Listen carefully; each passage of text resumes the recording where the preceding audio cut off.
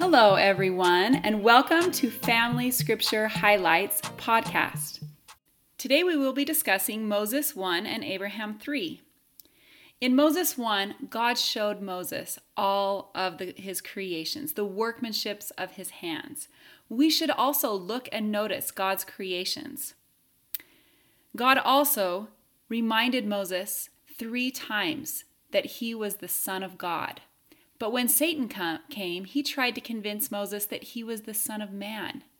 We should remember who we are, sons and daughters of God. Also, Moses overcame his fear when Satan was tempting him by calling upon God. When we are fearful or going through hard things, we can overcome by calling upon God. God numbers his creations and knows them by name.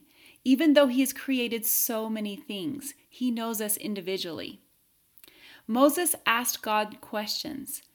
We can also talk to God and ask him our questions. He's the right source to go to. God's work and his glory is to bring to pass man's immortality and eternal life. We can also make that our purpose. In Abraham 3, Kolob is the greatest star because it is nearest to God. So what makes us great? The nearer we are to God. God has all knowledge, intelligence, and wisdom. He's the true source to go to. God will do whatever he takes in his heart to do. He has true intent.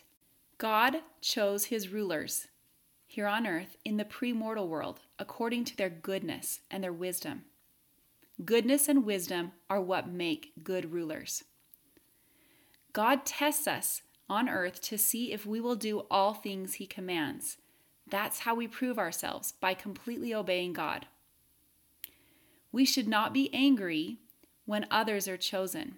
We should support those who God has chosen. Thanks for listening to Family Scripture Highlights.